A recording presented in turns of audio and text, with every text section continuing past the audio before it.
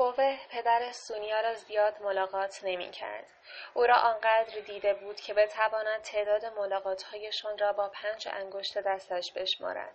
پدرزنش در دوردست‌ها در جنگلی به سمت شمال زندگی می کرد. انگار نقشه سوئد را برداشته و دیده بود کجا می تواند تا جای ممکن از آدم‌های دیگر دور باشد و این موضوع در همه جهات جغرافیایی صدق می کرد.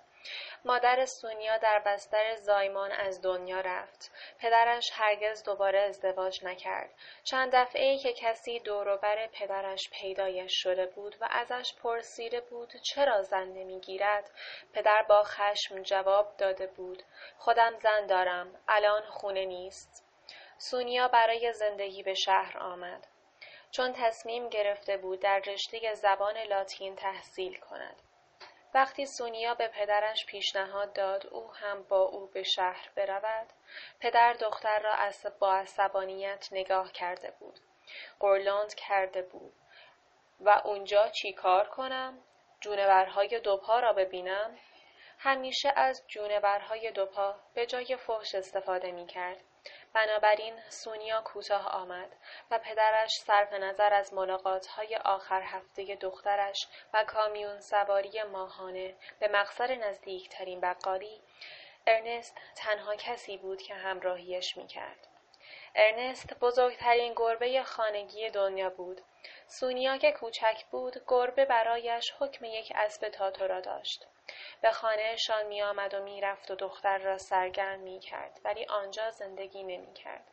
هیچ کس نمی دانست گربه کجا زندگی می کرد. سونیا اسم گربه را از روی اسم ارنست همینگوی ارنست گذاشته بود. پدر سونیا با کتاب میانه خیلی خوبی نداشت، ولی وقتی میدید دختر 5 ساله می نشیند و روزنامه می خواند، آنقدر احمق نبود که نفهمد باید کاری بکند.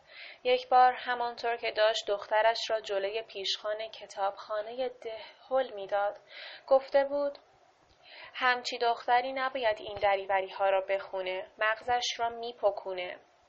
کتابدار پیر اصلا منظور مرد را نفهمید، ولی جای بحث نبود که دختر استعداد زیادی داشت.